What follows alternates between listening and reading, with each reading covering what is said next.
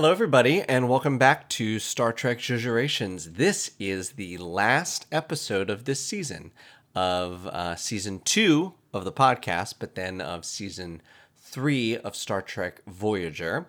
Before I get into what is probably going to be a very short episode for reasons I'm about to disclose, for those of you who don't want to wait until I start releasing season 3 of the podcast, you can sign up for the Patreon at patreon.com/Star Trek Juge, where I will be hosting watch parties for the episodes I'll be doing in the next season.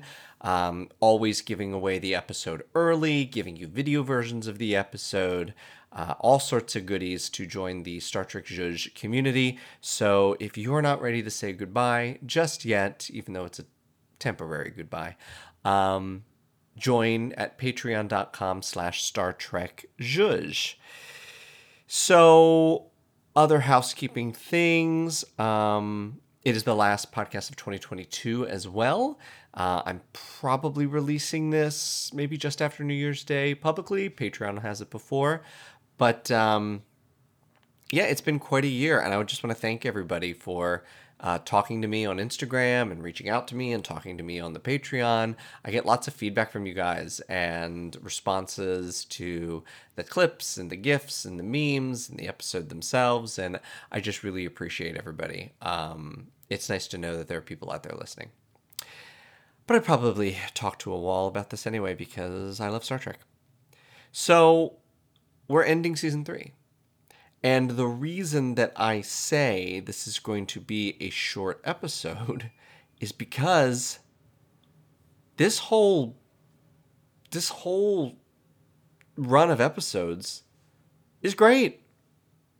It's really good. I have very few comments about the 1, 2, 3, 4, 5 episodes I'm talking about that run up until Scorpion. Really made up for some lackluster season 2. I think this is where Voyager probably hits its stride, and there start to become more longer stretches of really great episodes. I think my general consensus is of this is there are too many episodes that could have been done on any other Star Trek, which I know I keep saying and you're probably sick of me saying, but Voyager is best when it commits to its premise and tells stories that only it can tell, in the same way that Deep Space Nine does the same thing. So what do I have to talk about? So we're talking about before and after, real life, distant origin, displaced, and worst case scenario. And I'm just going to take them in order because I don't really have any major judges for any of them. Before and after, it's probably the best Kes story there is, which I guess is bittersweet that they're giving it to her right before they can her.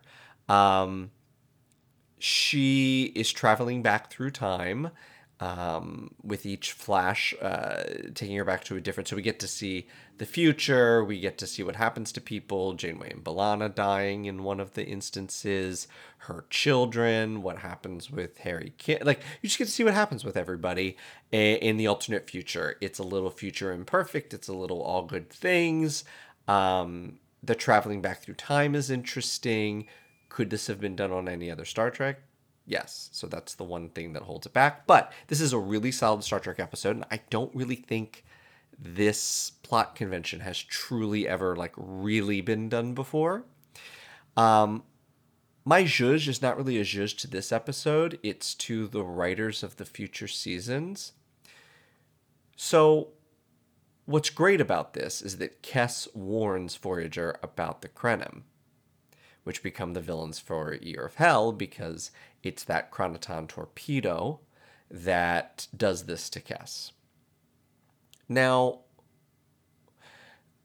the chronoton torpedo I like in Year of Hell because we get Seven doing what Kes did in this episode, which is crawling into the Jeffries tube to the undetonated torpedo in order to get, I believe it's the phase variants.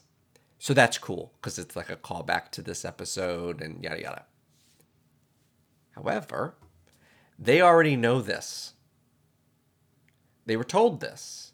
When Kes reemerged in the present, and everything was done, her time traveling was done, she pulled Janeway aside and told her about the Krenim, and told her about the torpedoes, and told her about everything she knew. So why, in Year of Hell, do they not remember or reference any of this?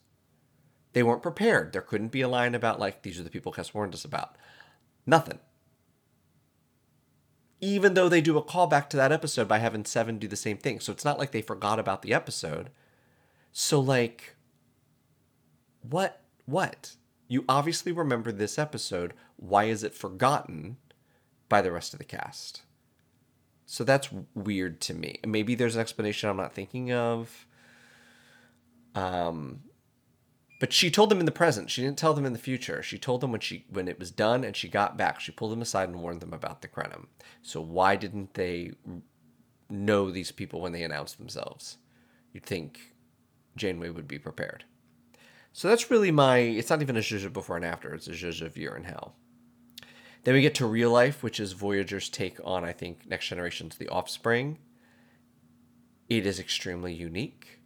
It is unique to the premise of this show because it's the holographic Doctor. However, Data's done this, not on the holodeck, but, Seven does this with holographic Chakotay later when she, I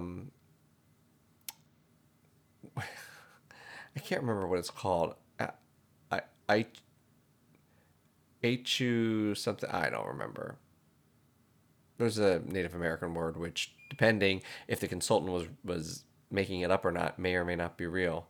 I'm just going to use as a reference for Seven's Borg vagina. But so it's not entirely unique, but I think the way that they play it, the not so human character experience humanity in terms of either love, relationship, or family, I think is really great. The fact that it starts off as a sitcom, B'Elanna finds it sickening. They reprogram it to be more real. The girl has an accident. They play it out. The Doctor can't handle it. It's a really great episode. It's really great sci-fi. It's really great Star Trek. Bob Picardo's acting is incredible. The only issue I have with this one is they prioritize him in family life with the children and not with the wife. The wife doesn't seem like a true love interest. And they portray the family as if, like, I make the money. Well, I guess no one's making the money. But, I'm the most important career one. She has her own career, but she also takes care of the kids, and that's her purpose. Like, you'd think with it, he would explore, like, an intimate connection with the wife character. But they just seem like work colleagues responsible for rearing two children. So, maybe some of you straight people will be like, yeah, that's real life. And that makes me sad and happy to be gay and want exactly 0 children, especially if they're Star Trek children. Though I didn't mind the children in this, and I like the Klingon thing, the influence from the bad kids. Like, this is a really, my gripes are so minor. On its own, it's just a really great, interesting story. Then we get to Displaced. Now, I don't know how people feel about this episode. I love this episode. And the reason I love this episode is I'm so pissed at the villains. They really do a great job of making them smarmy, superior, and they're winning. And I just wanted to choke one of them out. This episode affected me in terms of, oh, fuck these people. Fuck these people. The guy who, I don't know why I'm here, and yada yada, and then they take over the ship. I liked running between the habitats. That was interesting. It's also one of those episodes, I've talked about this a lot, that I love the kind of episodes where everybody has a purpose, And so like they're in teams and they're doing things and like the whole crew is like brainstorming and working on things. I love those kind of episodes. So I'm really happy about that. Um yeah, I don't know how people feel about this one, but I was shocked rewatching it. I'm like, "Oh, I'm really engaged." In the way I'm engaged with next gen episodes like Power Play or Disaster or Conundrum. Like it's not, they're not similar stories at all, but ones where I'm like, "Oh, like I'm really along for the ride here." Starship Mine, like this is a yeah, like I'm really along for the ride, and I was along for the ride for Displaced, and the concept was interesting. Minor gripe, could be done on any episode of Star Trek, but minor, so it makes it a 9 out of 10 for me instead of a 10 out of 10. Oh, we skipped. Sorry, I saw two D's, so I skipped over Distant Origin, which is between Real Life and Displaced. This one I know is controversial. I like the concept of guess what? The dinosaurs evolved, and they're a more technologically superior society. The fact that they're in the Delta Quadrant makes more sense for me than the 37s. So we've got two instances of things from Earth winding up in the Delta Quadrant that aren't a result of the caretaker, and it's Amelia Earhart, no thank you, no thank you, and dinosaurs. Amelia Earhart and dinosaurs. Those were the two things that the writers were like, ooh, what if these things left Earth, and we're in the Delta Quadrant? Amelia Earhart and dinosaurs. What? Okay. Okay, girl. But dinosaurs work better for me because the fact that so much time has passed, yes, their society could have migrated naturally all the way to the Delta Quadrant, gone through their own shit, then grew a whole society that's superior to the Federation in terms of its, technology and this and that. And it's like, at least enough time has passed and it was like a natural progression. In that way, I like it better. Whereas, like, oh, we're aliens who want to kidnap people to work in our mines, and we're going to go all the way to Earth to get them instead of any one of these fucking planets in the Delta Quadrant. That seemed weird. And bad, and a bad episode. But, so this one I don't mind as much. And I really like the trial aspect of it. It kind of felt The Outcast to me. There's another one where someone has to like discredit their work. Not sure if I'm remembering that one, but I like that aspect of it, of him having to basically go back on his beliefs in order to, placate society so that the foundations of, their history aren't, that's a very Star Trek thing. It was very well done. I really liked the lady Voth, who was the judiciary senior counsel person. I thought she was a great actress. I thought all of that was interesting. I like that they kind of gave it as a Chakotay episode because it's a good episode, and so one of the very few good Chakotay centric episodes. Maybe this is what started us realizing that he was like super into anthropology, because that just kind of came out of nowhere at one point, and then it was like always talked about with Chakotay. I felt like they're like, Seska's gone. What makes him interesting? Oh, he's going to be an anthropologist now. That kind of just came out of nowhere. But if I'm going to do anything to this episode, minor touch. I don't like the explanation they come up with for how the dinosaurs got out there. Some must have survived and developed their society and then left. I mean, it's certainly plausible, but like, we're finding dinosaur bones here all the time. You're telling me by the time of the 24th century, we ain't found nothing of that? We wouldn't know anything about that? There was a civilization before humanity that rose to the level of space travel? Wouldn't the Vulcans know about that? Well, I guess it was way, way long ago. I don't know. I don't quite buy that as the excuse. So, honestly, I think you can make a 37s kind of thing here and it work, which is instead of, well, we didn't die from the asteroid and we continued to evolve and became smart and developed technology and enough technology to get in space. Because wouldn't you need whole cities and, like, I don't know. I just don't get the. I don't know. Maybe I could be convinced.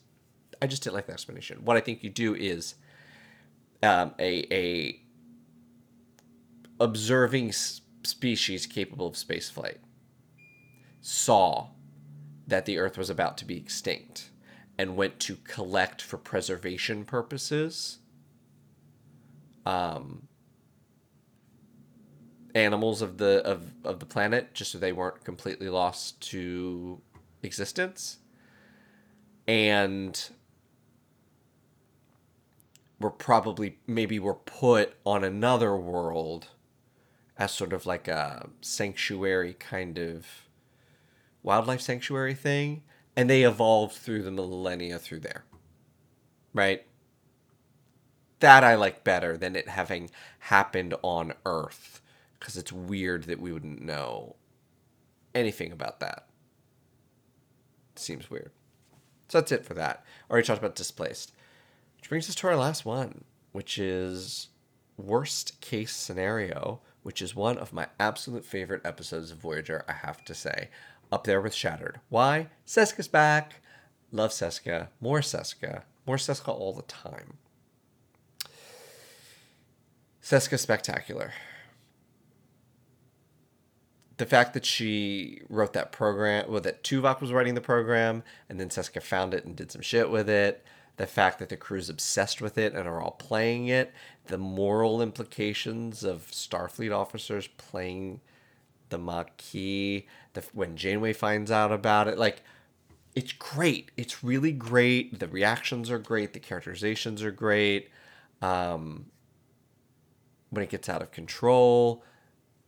All of that. I really, really, really enjoyed this episode. It was another one, or I'll put it in the like displaced, where it's just like I'm along for the ride. There was no checking my watch. There was no checking my phone. There was no. I was glued to the television. It kept my attention the entire time, which these days I think is hard for a lot of people. So, love worst case scenario. So, Voyager, thank you for killing it, which makes this episode a little short. Now, I'm going to keep you on the horn for a bit longer because I have something I've previewed that I want to talk about. And I'm actually now getting worried that I may have already talked about this. But, well, you'll get it twice. Merry Christmas. Happy New Year. I want to talk about what I think should have happened if Kes remained on the ship. So if Kes didn't leave, and I talked about this, I think, a bit with Captain Jeremiah. I think she should have had a regular telepathic dialogue with Suspiria. And it's through her eyes that Suspiria is seeing the crew and learning that they're not what she thought they were. So that by the end of the 7 seasons, she decides to help them, Suspiria, get home through Kes. I think Kes dies in the series finale because I think what they wanted was, she's 2, Ocumpans only live till 9, I think it is. So that's a 7-season show. And I think that's what they wanted. They wanted her to be the eyes. We wanted her to be the viewpoint of us to learn about this crew. And she's like, growing up with them, growing old with them.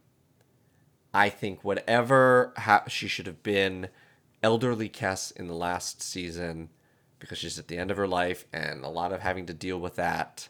And her final, the gift, her final thing is with Suspiria sending them home. Because I gotta tell you, Endgame to me is a worse All Good Things. Because, right, Deep Space Nine didn't try to do future Deep Space Nine. They just wrapped up the war a bit quickly, but and a bit easily. But they wrapped up the war, wrapped up the character arcs, had tearful goodbyes. That was like theirs. It was very different from All Good Things. Endgame felt like watered down All Good Things. Yeah, there were things about it I certainly like. The two Janeways are fun. I don't know. I hated Harry's speech in it. The About whether they're going to try to blow up the Transwarp Hub. I hate the Transwarp Hub. I love that Alice Krieg was back. I mean, I don't mean to be rude to Susanna Thompson, but like, jeez. Alice Krieg is the Borg Queen and just eats that role up in a way that I don't think anybody else can. But I know I talked about this before, but you know, Deep Space Nine starts with you are the emissary, you are on a path. Deep Space Nine ends with you have completed the path, and now it's time to rest. Okay? It's a bookend. TNG started with the trial of humanity, and it ended with the trial of humanity. It was a bookend. The trial never ends, right? With Q. Voyager begins with Caretaker sends them, and they decide to stay because they can't sacrifice the Ocampa. They want to help the Ocampa because yada yada. And it ends with the Borg, which in a way basically says, oh, well, we don't consider this show to have really started until Seven of Nine showed up. This is actually a Borg-centric show. So I wouldn't even have the final... I would have the final episode have very little to do with the Borg. By that point, they had done enough. You know, make Unimatrix Zero your end of using the Borg. And your send-off there. Because I think the bookend should have been, you know, it started with the Caretaker, should have ended with Suspiria. So, had Kess remained on the ship, you could definitely deal with the fact that the point where she's now technically, by like appearance and her physicality, older than everyone on the ship, where she was the child.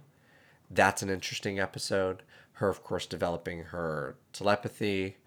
I wonder if she does, since they were already turning her into velour blonde Troy, if they wanted her to take a Starfleet sort of exam in order for her to have like actual crew responsibilities other than just being the nurse.